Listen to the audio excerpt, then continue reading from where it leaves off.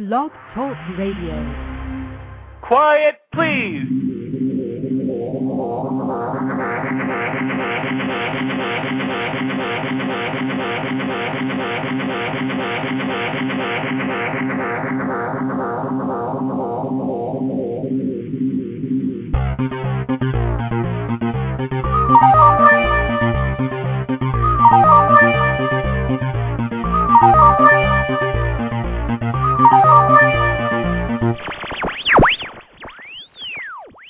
Welcome to Rex Sikes Movie Beat, conversations with filmmakers where we discuss everything film and television. Here on Movie Beat, you'll learn what to do and what not to do when it comes to making movies and TV. We will talk to everyone behind the scenes and in front of the camera, and I will provide you with guests and information you're going to want to have, whether you're a filmmaker or a fan. So now, let's move behind the scenes right here at Movie Beat.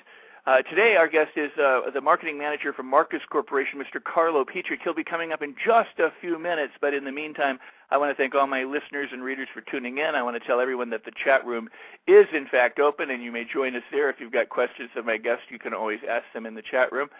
And I want to thank you for all your emails and your phone calls and for spreading the word about Rex Sikes Movie Beat to all your friends and your industry connections. When you repost and retweet about my guests and these shows and the articles and the blogs on the website, you further the reach of Rex Sikes Movie Beat to be able to reach more filmmakers and more fans and let them in on the secrets of filmmaking so that they, like yourself, can get the critical information that is shared by my important guests. Now, the official website is rexsikes.com. That is REXSIKES.com, and you can always subscribe to the website right there at the welcome page using the RSS feed button on the welcome page.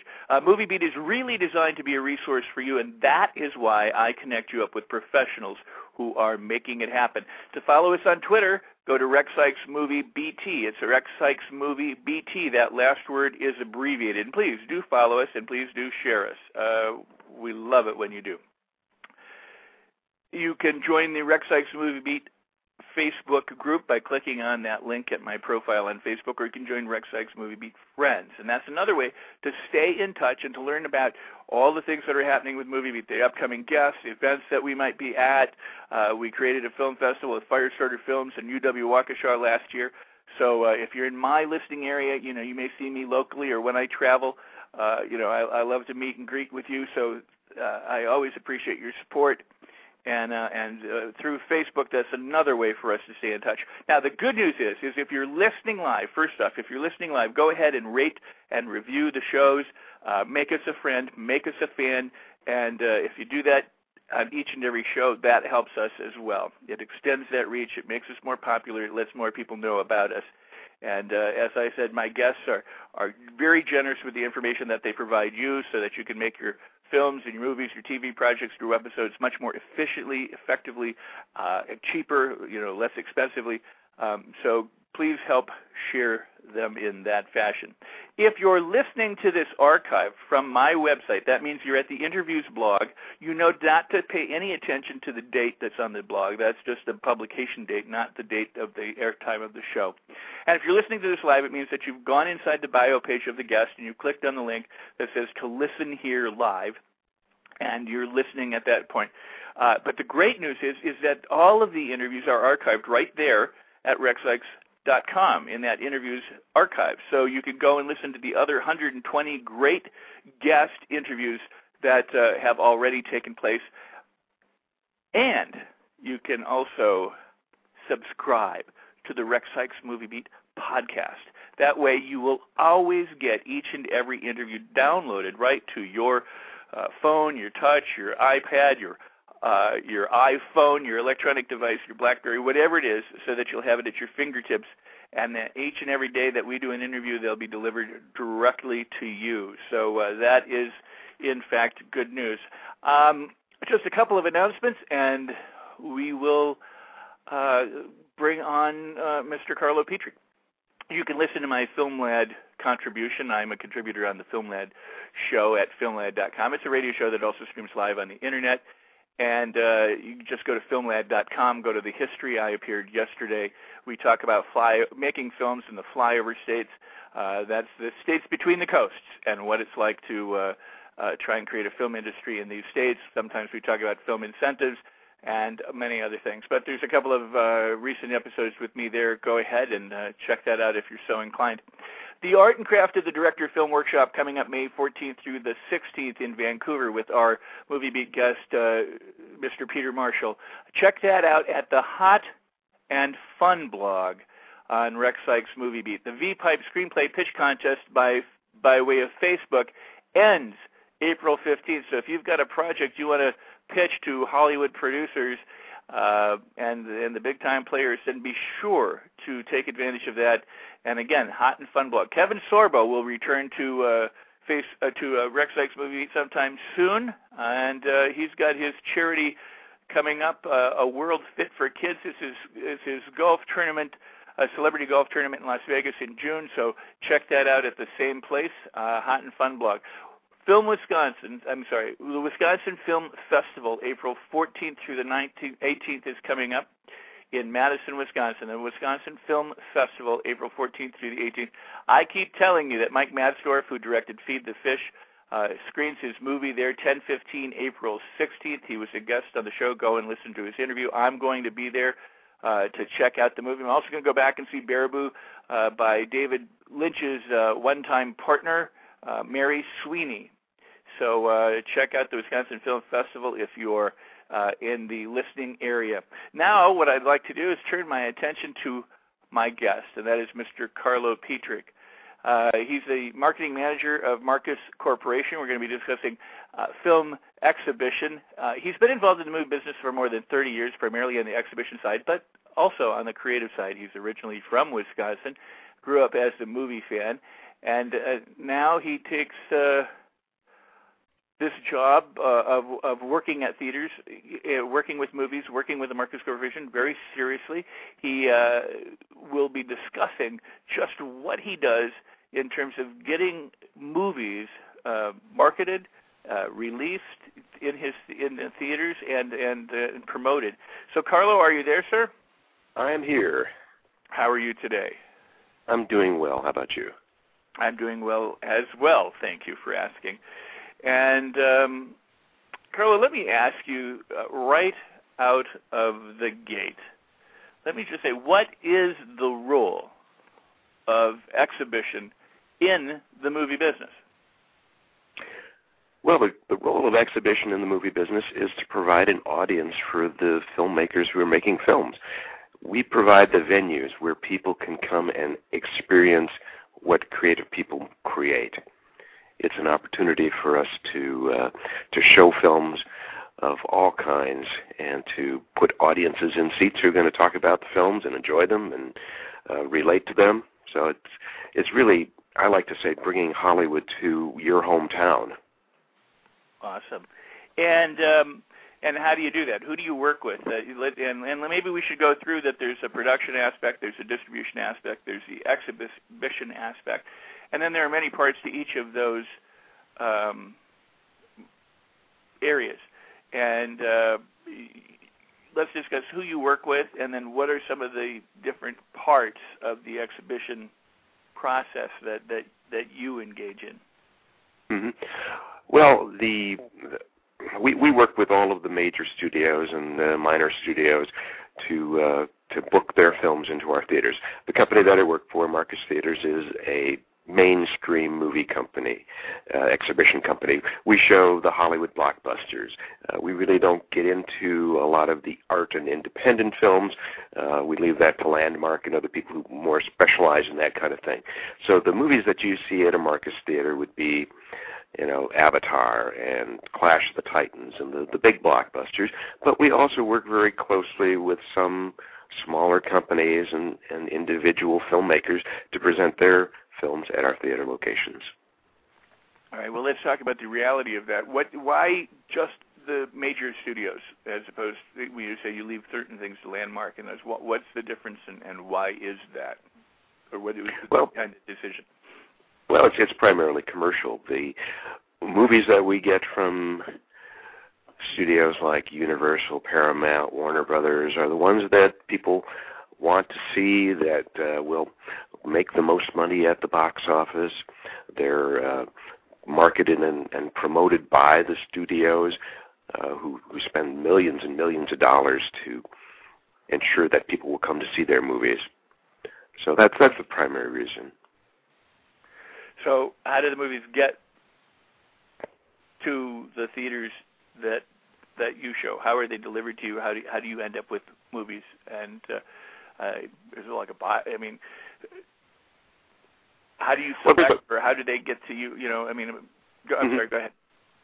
Well, there's a whole process, and we have a film department in our company, and their job is to screen all of the movies and make all of the negotiations and deals with the studios to book them into our theater locations.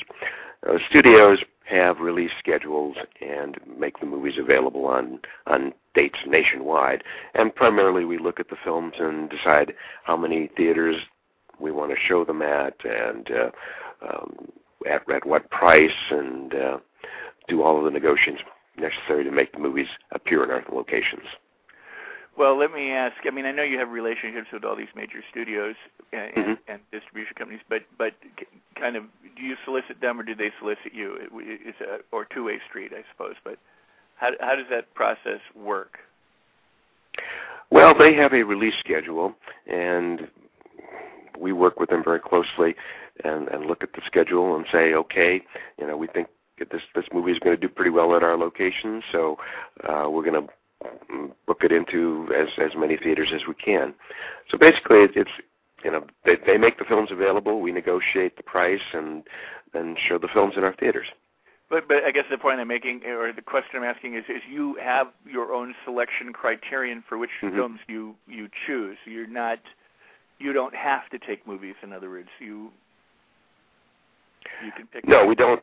We don't have to, but 9 times out of 10, we'll show the movie that's in national release. I see. Do they still have package arrangements where you take this one, you also get these, or? No, each film is negotiated on an individual basis. Okay. There was some time, years and years ago, I don't know if it affected Marcus or not, but years ago, I forget the title of the movie. It was one of those that was pre-sold for, hundreds of thousands of dollars, and it came out, supposed to be a blockbuster, and it just completely tanked. And as I recall, it changed kind of the face of the whole process in terms of what exhibitors were willing to do at that time. I mean, it seemed, this must have been in the 70s or 80s, and it was probably, one of these blockbusters along the line of it wasn't Earthquake, but Earthquake or King Kong or something like that at that time. And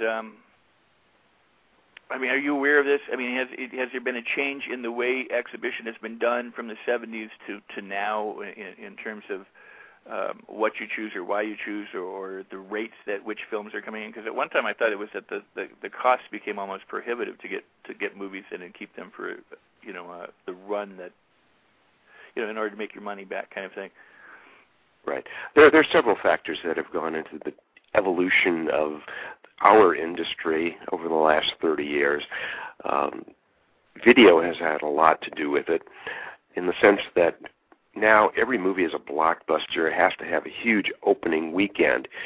Back in the 70s and 80s, movies used to play for longer lengths of time. When I was when I first started in the business, one of the movies that I played at the theater was E.T., and we played that movie for almost an entire year. And It did almost as well, the last week of the run as it did at the beginning of the run. That just is unheard of now. And the way film used to be structured is you paid more film rental for the first or second week of the movie than you did for the end of the run.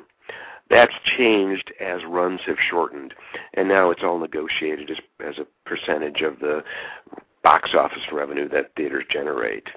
So it's not as upfront loaded as it used to be, but we're still paying a large percentage of every ticket that we take in back to the film companies as film rental.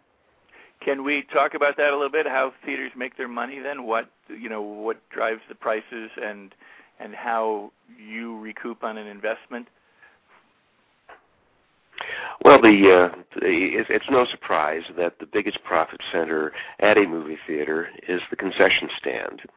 We control what we sell at the concession stand, and can make a very good profit on popcorn and soft drinks. That is indeed. Absolutely. By the time that we pay all of the expenses and pay all the labor and insurance and taxes and everything necessary to run a building, we don't have any profit left if we were just limited to selling movie tickets.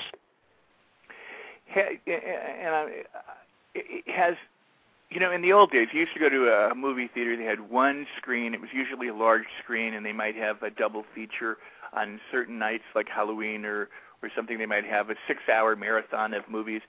But if you had a double feature, the concession stand was open during the beginning. It was open during the intermission. It was still open when we walked out of the theater because the next showing might be, occurring shortly thereafter. But that all changed. We went from single theaters to multi-screens, multiple runs. But I don't think I've seen a double bill advertised in a couple of decades. I can't remember the last one I saw. Obviously there's something working there. You've got more screens, the concession stands are open, but sometimes I walk into theaters and, any theater, and there's like two people sitting there. Mm-hmm. And you're running, not just Marcus, but any theater, they're running the movie, and there's two people watching this movie, and another theater might be filled, and another theater might have no one in it, another might have 50 people. Does it all balance out in the long run the way things are structured now, and having the concessions open during all that time? There must be kind of a formula that has been engineered that makes sense. You're right. There's a lot of difference in the number of people in any auditorium on any given night. As I said, the industry really has changed to the extent that everything is focused on opening weekend now, and you need to get as many people in theaters as you can on opening weekend, because next weekend there's something new, and people want to go see this something new, and the old movie that opened a week ago drops 50, 60, 80% sometimes. So we really are dependent on all of the marketing that the studios do to get people in the door for those opening weekends. And a second, third, fourth weekends, if people come, that's just great. Avatar was a movie that broke the mold kind of, because people kept coming back, and it didn't have these huge fall-offs from opening week to second week to third week. It just held in there, and people kept coming back to see that movie. But that is the exception, not the rule anymore. No, that's fascinating. It is absolutely fascinating. Does any of it have to do with, in other words, now a lot of things are automated. You don't need the same, and I don't know what's unionized and what isn't unionized in terms of projectionists and things like that, mm-hmm. But I suspect some of that has some play in there. Are more of the films that are being shown easier to do now? There's not as much upkeep. You don't need a projectionist in each theater, or one runs from each theater to theater to start the. How does that work? Yes, that's a big change in our industry. That started probably in the 70s. That there's no longer a projectionist needed in every booth for every auditorium. Most of the projection equipment is automated now. The film is all on one platter, so that it basically is push a button and the movie starts and runs through to the end, and then is ready to be threaded up to start the next show. So a projection person can go from booth to booth to booth and just make sure that everything is running. It doesn't require, in the long old days, two projectionists in each booth, because there were two projectors and the reel switched back and forth. That doesn't happen anymore. Right. And with the transition to digital cinema, it even is becoming simpler, where in many cases that projection person is being replaced by a computer technician because everything is on a server and it's running through Cat5 cables, and you need to create playlists and work with computers. So our industry really is in flux with the whole transition to digital right now.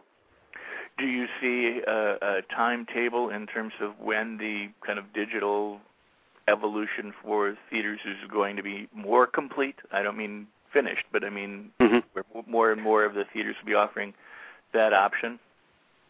I would say conservatively within the next 5 years or so, there's going to be a predominance of digital projection in movie theaters. We've been talking about digital taking over for film for the last 10, 12 years, and it's finally at the point where it's going to happen. Wow. Now, going back to the idea of opening weekend, you're trying to funnel all these people to a particular movie, an opening weekend. Now, when you have a multiplex, do you have multiple openings? Or are you trying to time every opening to a different weekend, depending on the studio timetables? Well, it's really up to the studios to decide whether they want to compete on a particular weekend. Some weekends there'll be 3 or 4 or 5 new movies opening, and other weekends there might be 1. And mostly that is because the studios look at what the other studios are doing and saying, we don't want to compete against Avatar opening on this particular date or another movie opening this particular date. Or they look and they see that a family movie is opening on this weekend, so we're going to counter-program and open a movie that's going to appeal to teenage males or something like that. It is an amazing business. I mean, all the plotting and planning that goes into it.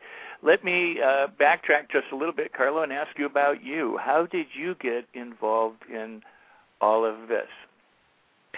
Well, I love movies, and I've always loved movies.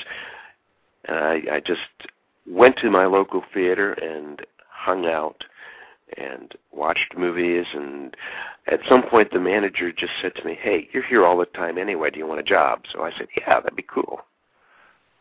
That's cool.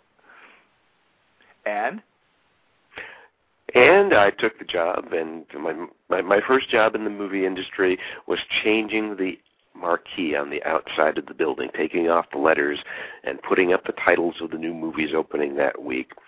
And then I progressed to selling popcorn and tickets and started to run the projectors and became an assistant manager, and then had an opportunity to become a manager of a movie theater. Worked at that, and then was offered a position as a supervisor for multiple theater locations before finally moving to our corporate offices and becoming a marketing, promotions, communications person. Wow. And today? And today, my primary job is to do public relations, marketing, communications for all of the theaters that my company operates. We have about 55 locations, close to 700 screens in 7 states in the Midwest, and it's my job to make sure that people know about our locations. When we open new theaters, I am on the ground making sure that we have media events, that everything runs smoothly, that the PR and communications to let people know about our new locations is all in place and effective. Awesome. Carlo, how are the movies advertised and marketed by theater companies? Well, by theater companies, our primary way of advertising is newspaper directory ads, which are listings of the movie titles and the show times, as well as more and more online marketing. Used to be that newspaper was the primary advertising vehicle for movie theaters, but that's no longer the case.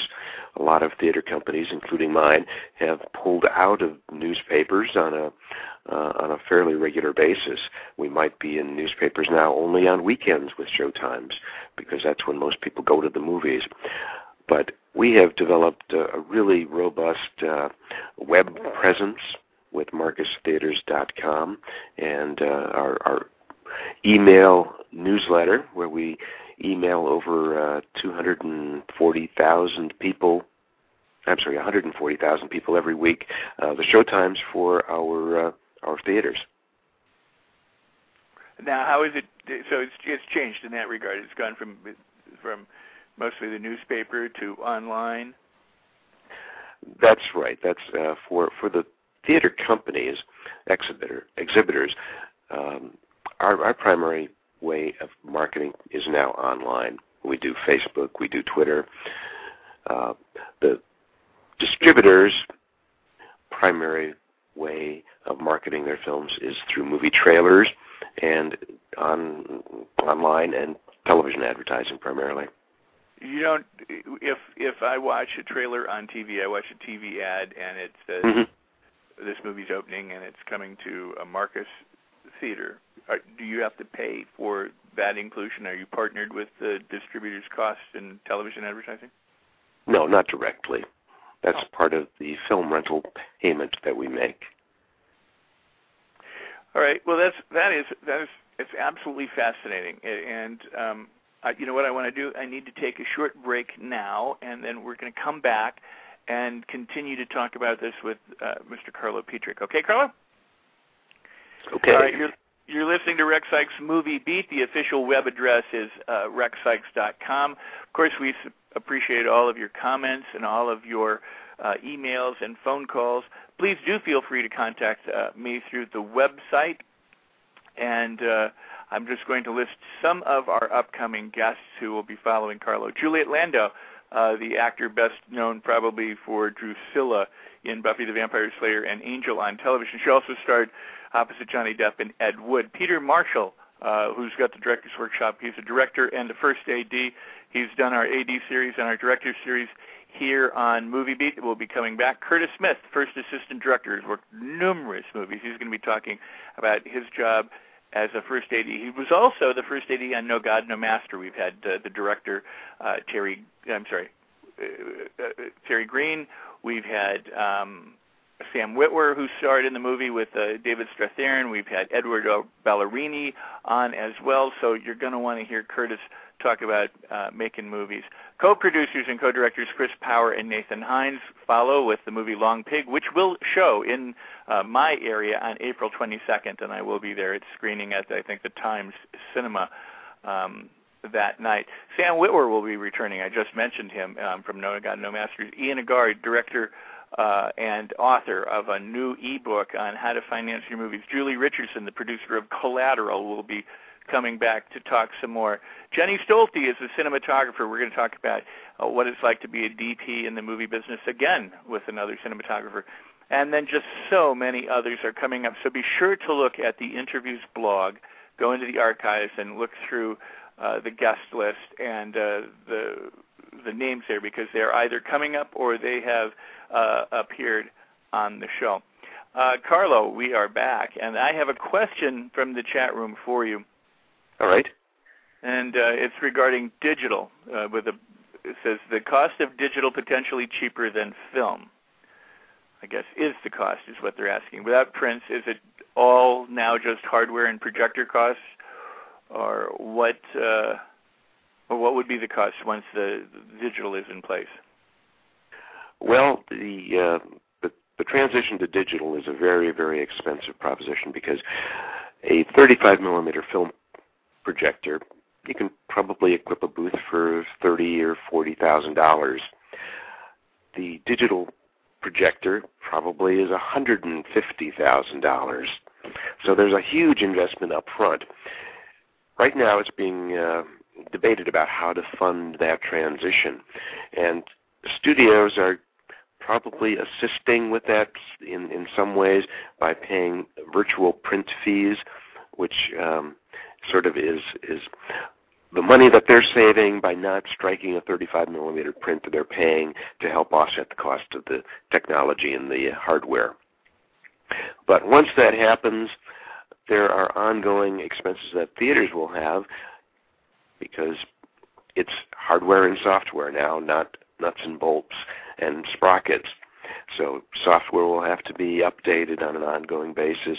Hardware will become obsolete as new technology that improves resolution and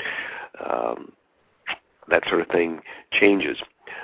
It potentially can change the way that films are being distributed, because once digital is everywhere, somebody can just create a film and give it to a theater, and the theater can load it onto their digital server and show the film. So that eliminates the expense that some filmmakers will have of creating 35 millimeter prints. There is a follow-up question regarding that, and I'm trying to figure it out. Is the turnaround time from investment to payback? I guess maybe what do you anticipate the turnaround time from investment to payback is, and is the current economy slowing that process? I don't know what the payback time is. The numbers are still being... Go ahead. I'm sorry. No, the numbers are still being crunched to figure out how to pay for the transition to digital. There are some companies that have one model and others that have different models that pay for it up front and then recoup the cost through virtual print fees. Some companies are saying we're going to own our own equipment and do it our own. So that is still not 100% determined. But the transition to digital is going to happen, like I said, within the next 5 years, I think. And some companies are being more aggressive than others, but it's coming, and it's going to be here very soon. And how has 3D changed the business? 3D has created a huge opportunity for theater owners because audiences love 3D. Avatar was a huge hit, and I think it was much bigger because it was 3D. And 3D is not just a gimmick anymore. When you look at a film like Avatar, James Cameron has used 3D as part of the creative process of making a film. It's not just something that's popping out of the screen at you anymore. It is now an integral part of the process of creating motion picture art. Plus, theaters can charge an additional surcharge on tickets because of the demand for 3D. So the huge increases that we've seen in revenue over the last few years have been fueled in a great part because of the admission charges that we can get now for 3D films. I don't know if you recall this. I mentioned it the other day on the air that in my lifetime, I recall, whether this was direct or indirectly related, that Star Wars bumped the ticket price at that time from $3 to $4 when it came out. Apocalypse Now, the film price, I went and saw it at the Pacific Cinerama Dome, went from $4 to $5 on that opening, and then movie ticket never went back down on either of those. Shortly thereafter, I think sometime into the 80s, it was $6. So, I guess larger pictures, if I'm correct, larger pictures that whatever the studios did at the time commanded a larger fee. So what you say about bumping the ticket price because it's 3D makes a whole lot of sense. Yes, it does. And as you indicate, historically, people are willing to pay for good entertainment. And if there's something that people really want to see, it creates the supply and demand. There is only one Avatar out there, and if people want to see Avatar in 3D, they're more than willing to pay for the experience, and to pay a little bit more than they did for a traditional movie. Going back to the question on the digital and the cost of digital, there is the question: is 3D facing the same problem with costs? In other words, the technology used to screen the film. Yes, and part of the reason that we need to charge higher ticket prices is because of the technology costs. Now you have to pay for a 3D projector, not just a digital projector. There are licensing fees from RealD, the company that we work with. There's also the cost of the glasses. We have to replace our screens with silver screens because of the 3D process requires more light to be reflected back from the screen than a traditional movie process.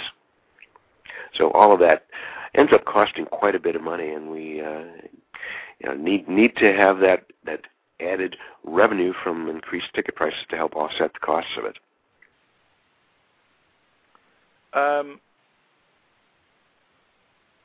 It seems that while all of this is going on, well, let me ask the last question, and that is in the chat room, not the last question, but a question. Is it up to the theaters to pay for all this new technology? That's solely the exhibition side. Well, that is what I was talking about before, the models that different companies are using.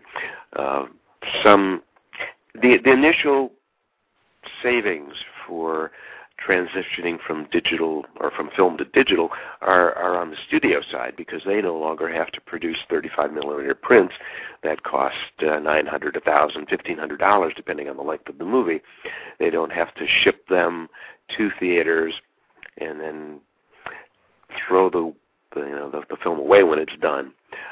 So studios are saving a great deal of money on the whole post-production side by having an entirely digital streamlined process. So theaters don't see a great deal of benefit to switching from film to digital as far as saving any costs or anything like that. So the initial rollout of digital is being funded in some ways by the distributors, by the studios, because they're the ones who are seeing the most cost savings initially. All right. Now, I've also noticed, though, that you're selling a lot more popcorn and soft drinks. I mean, that doesn't seem to be dying down, even though, as we talked before, it can be a healthy price for that.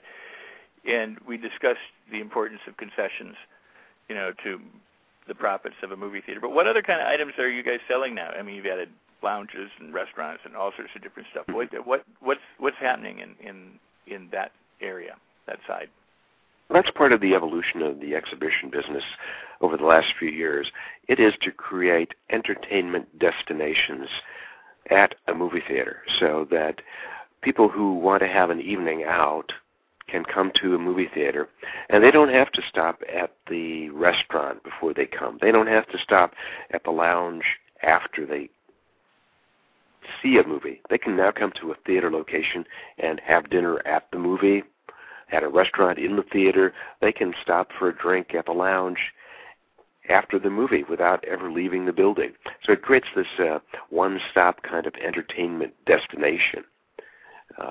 We have put in entertainment, baby grand pianos in our lobby that are being played by music students on weekends. It just creates a fun, inviting atmosphere where people can come enjoy a movie, have dinner, and have a drink, and just have a great night out without having to run all over the place. That's cool. That is very cool. As a parent, I understand how valuable that can be. As a young man living in Hollywood, I remember how hard it was just to park and get to a movie theater, whether it was Hollywood or Westwood or wherever it was in Los Angeles. And I used to comment at that time, we had no idea how young couples or married people, negotiated that with parking, going to dinner, getting to the theater. So that makes an awful lot of sense, a one-stop, entertainment destination. During this most recent recession, it seems that the exhibition side still seems to thrive.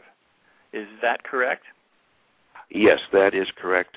As many of your listeners know, last year was the first time that movie theater or film revenue was $10 billion in the United States and Canada, in spite of being in the middle of a recession. I'm not saying that the movie industry is recession-proof, but it certainly seems to be recession-resistant. People are looking for ways to escape and movie theaters still offer a good value for people. You know, you can spend $30 or $40 at a movie theater, have an experience with a movie and snacks and popcorn and drinks. You might be able to buy one ticket to some other entertainment event for that kind of money. So it's really just an inexpensive way that people can enjoy an evening out with their family. But now it seems to be thriving in light of a lot of other places not doing so well. I mean, Hollywood itself isn't doing so well. Some of the studios are having trouble. It seems like a lot of people are reorganizing. There's the blockbuster versus indie, chatter that goes on, and yet, people are still going out and seeing movies. I mean, that is good news. People want to have a social experience. Going to a movie at a theater is completely different than sitting and watching it in your home. No matter how good a home video system you might have, it's still not a social experience. Would Hangover be as funny with one person in a living room compared to 300 people laughing together in a movie theater? I think it's just a completely different experience that people really crave, the out-of-home experience, to be able to share the experience with other people, make it a social event. And thank goodness for that, especially in this digital age where most people seem somehow content to sit at their computers or in their home theaters, or they manage to enclose themselves with their phones and their Blackberries and their paging device, whatever, in restaurants and everything, that people are still getting out and taking advantage of that social situation. I know it is fun. It's an event to go to a movie, and it makes it a good time.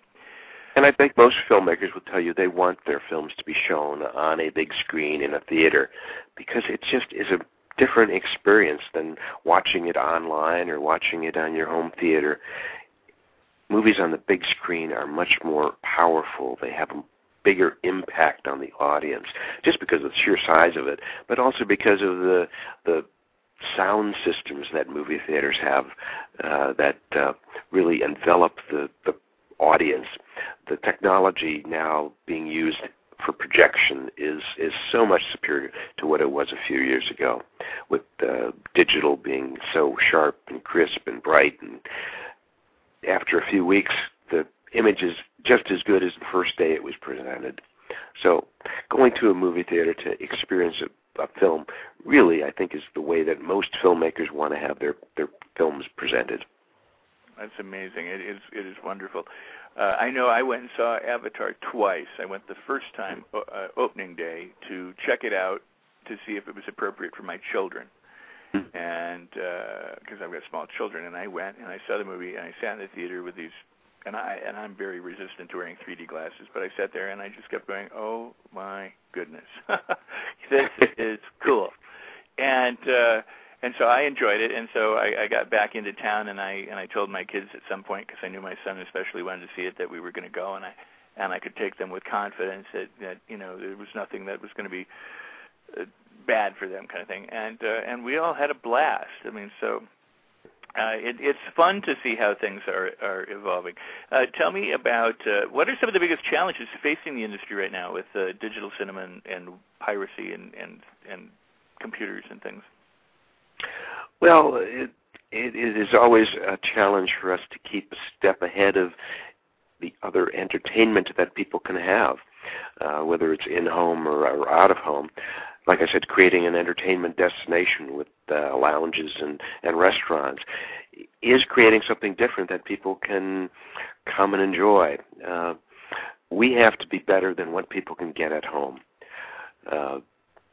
3D is coming for home televisions, but it won't be the same experience that you get in a theater with 3D, because the screen is much smaller, and you don't have the immersive quality that you would when you're sitting in a stadium seating state-of-the-art movie theater. But we have to keep ahead of every other entertainment form that's out there, and to listen to what our customers say, and to give them what they want, and to provide an experience that they can't get anywhere else. All right. how about when, the piracy issue, people coming in and trying to film movies and put it up on the internet and stuff like that? Is there a large impact on that, or is it primarily other realms, pirated DVD? I mean, I'm not sure how things affect you, so. Well, people are pirating movies, and the same day that a movie opens at a theater, if you want to, you can probably find it online somewhere from a BitTorrent site. It really hasn't had a great effect on exhibition. The primary effect has been on the studios and the DVD revenue. That has been greatly affected.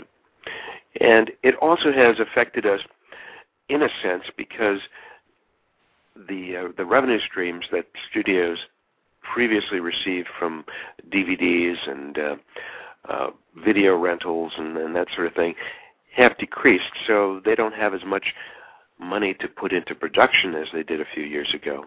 So that's how it has affected us a little bit. Well, has it affected you in the sense that you said now they're concentrated on opening weekends, and there's a drop-off shortly thereafter, and they're not so concerned with that, and the run time is shorter. And now, currently, do you see a glut of product in terms of these blockbusters that are coming in? I mean, are they coming in with the same frequency that they always have, or is it better or worse? I mean, in other words, if you've only got a narrow window in which to really profit, and then you got another narrow window, I mean, are you, if that happened 52 weeks out of the year, it'd probably be a good thing. Right. Well, actually, what's happened over the last couple of years is the number of films has decreased. The number of films rated by the MPAA has decreased substantially over the last 5 years or so. The number of films that we show in the theaters theatrically has decreased, but admissions and revenue have not decreased. So I think what's happened is Hollywood has created better films, not necessarily more films, so that the ones that are out there seem to do as well as the 10 or 20 films each year that are not there this year. So quality over quantity. In other words, you've got a larger opening weekend on fewer number of films, but it keeps the margins about the same or better, is what you're saying. Yes. Okay.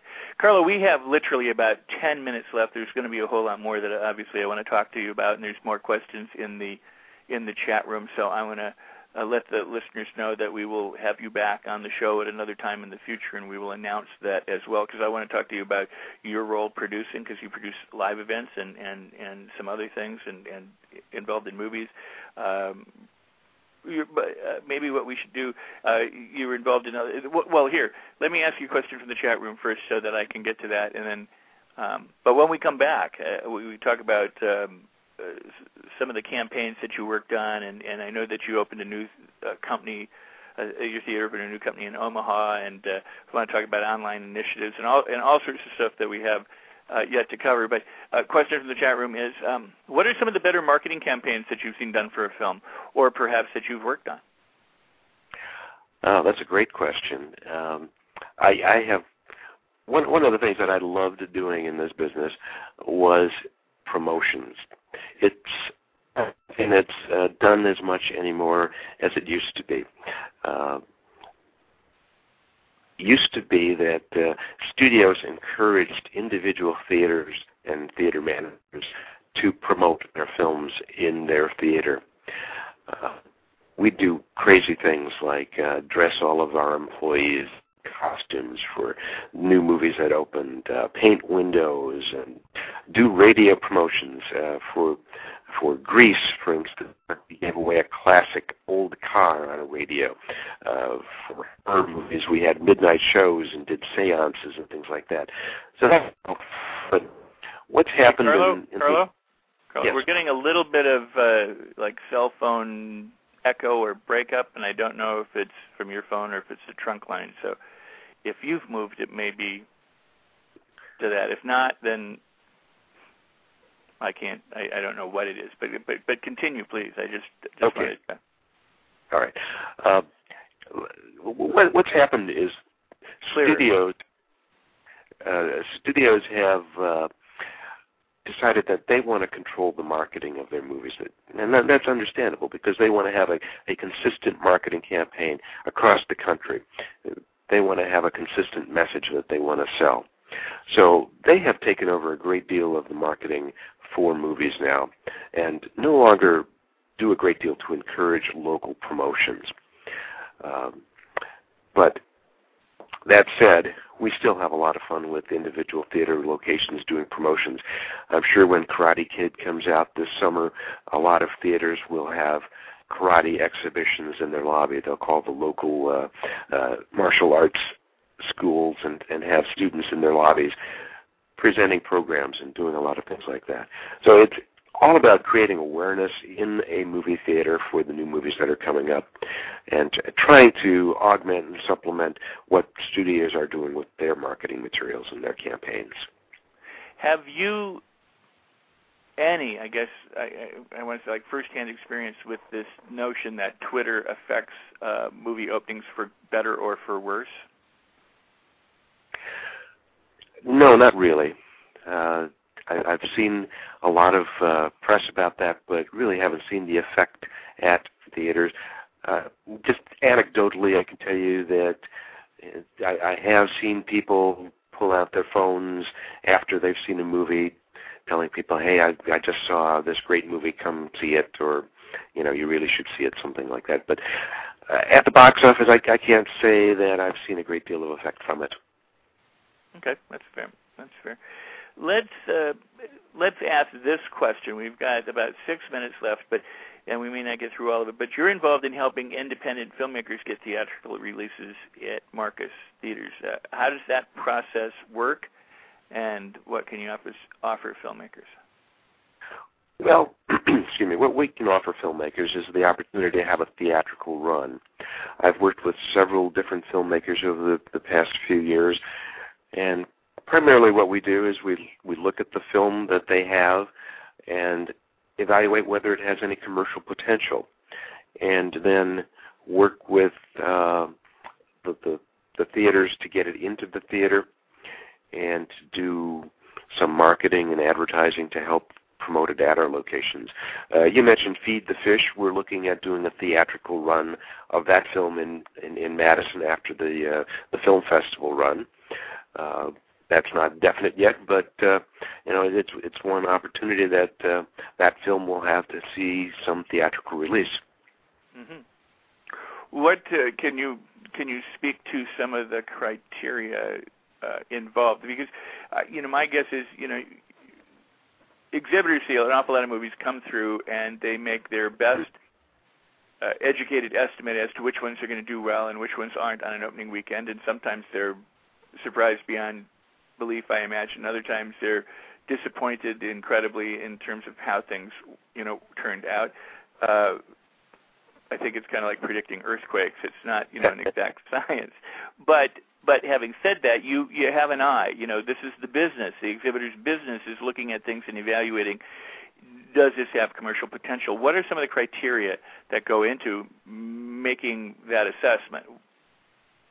Well, first and foremost, it is the technical side that determines in many cases whether a film can be shown theatrically. Right now, our primary locations have 35 millimeter projection, not digital projection. So if you don't have a 35 millimeter print, that automatically makes it much more difficult. As I said at the beginning, our business is showing commercial movies. So we're not looking for shorts. We're looking for feature-length films that have entertainment aspects to them. We're not necessarily looking for documentaries or that sort of thing. So 35 millimeter needs to be feature-length. It needs to be feature quality and have entertainment aspects that will attract an audience. Does it have to have name actors? Does it have to have name director? In other words, when it comes to the other things, the one sheets, the promotional sides, in the same way that a distributor wants elements for the DVD case.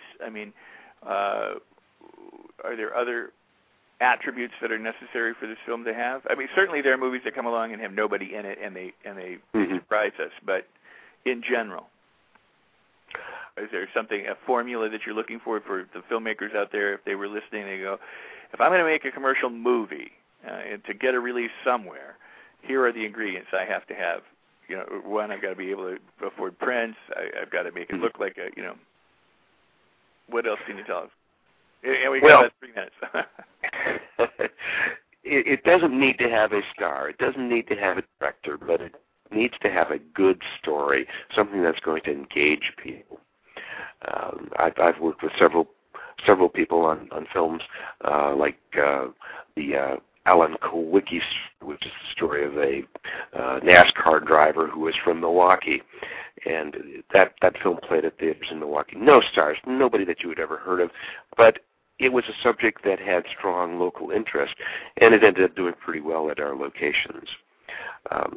We did a film called The Marksman that was shot in northern Wisconsin, and it played at several of our theaters. Had an interesting story, did pretty well. Again, it was the strong level of local interest that brought people into the theaters, not the stars that were in. So Godfather. Go ahead. Godfather Green Bay. Godfather of Green Bay had a couple of people that were fairly well known, but that wasn't the main attraction for that film in Green Bay. It was the local association. Yeah, I very much enjoy. I didn't see the other two that you mentioned, but I saw Godfather of Green Bay, and I enjoyed that very much. And I thought it was delightful. Is there and in about a minute and a half, are there particular genres that you would select over others? You know, I mean, everybody thinks, well, I can make a horror movie that's likely to get a release somehow. Are dramas versus comedies or romantic comedies, are there some tougher than others to get your foot in the door with? No, I don't think so. It just needs to be a good movie and have a good story that people can relate to. We've done Being Bucky, which was a documentary about the University of Wisconsin Bucky mascot. As I said, the Alan Kulwicki story. We did dramas like Lady in the Box. We've done comedies like Godfather of New York. So it really just depends on the quality of the film itself. Well, that's all very encouraging for the filmmaker. I appreciate it very much. And the question in the chat room is, well, then who do they contact regarding something like that? And I don't mean that you give out a name, but if you gave out a title, I suppose. Well, they can start with me, and I will pass it along to the necessary people internally. Well, that is awesome. Carlo, we are out of time, but we will come back and we will continue this talk. It has been absolutely fascinating. You've a wealth of information, and there's a lot more regarding this and the behind the scenes and what goes into making, you know, a movie release successful, and the role of exhibitors, you know, and the role of social media, and also certainly want to talk about, you know, the kinds of things that you do as well. So I appreciate this very much. I know you're out of town. I wish you a safe trip home when you travel, and I appreciate you being here immensely. Thanks for joining us on Rex Sikes Movie Beat. It's a pleasure to be here, Rex. Well, thanks. I will talk to you soon, and you have a great day. Thank you. Thank you. And again, that's Mr. Carlo Petrick, marketing manager of Marcus Corporation. You know, please go ahead, make us a friend, make us a fan right there where you're listening. If you're listening to this as a podcast, rate it, review it, you know, and whenever you like something, go ahead and gush. That's what I always tell people. But, you know, if you like it, go ahead and gush. Repost this kind of information on your Facebook wall, retweet about it. It all helps get my guests' information out to others. If you've benefited by it, if you've enjoyed it, please spread it. Please help us reach more people. And keep in mind, we've got many more exciting guests coming up in the near future, so stay tuned, keep sharing, and join us at Rex Sikes Movie Beat Friends on Facebook, and everybody have a fabulous day. You know, make your movies, complete your projects. You just got really some good news from an exhibitor about, you know, what kind of commercial criteria one needs to get a theatrical release. So wrap your brain around that and make sure that your movies fit the bill, and best of luck to you. Until we meet the next time, that's a wrap.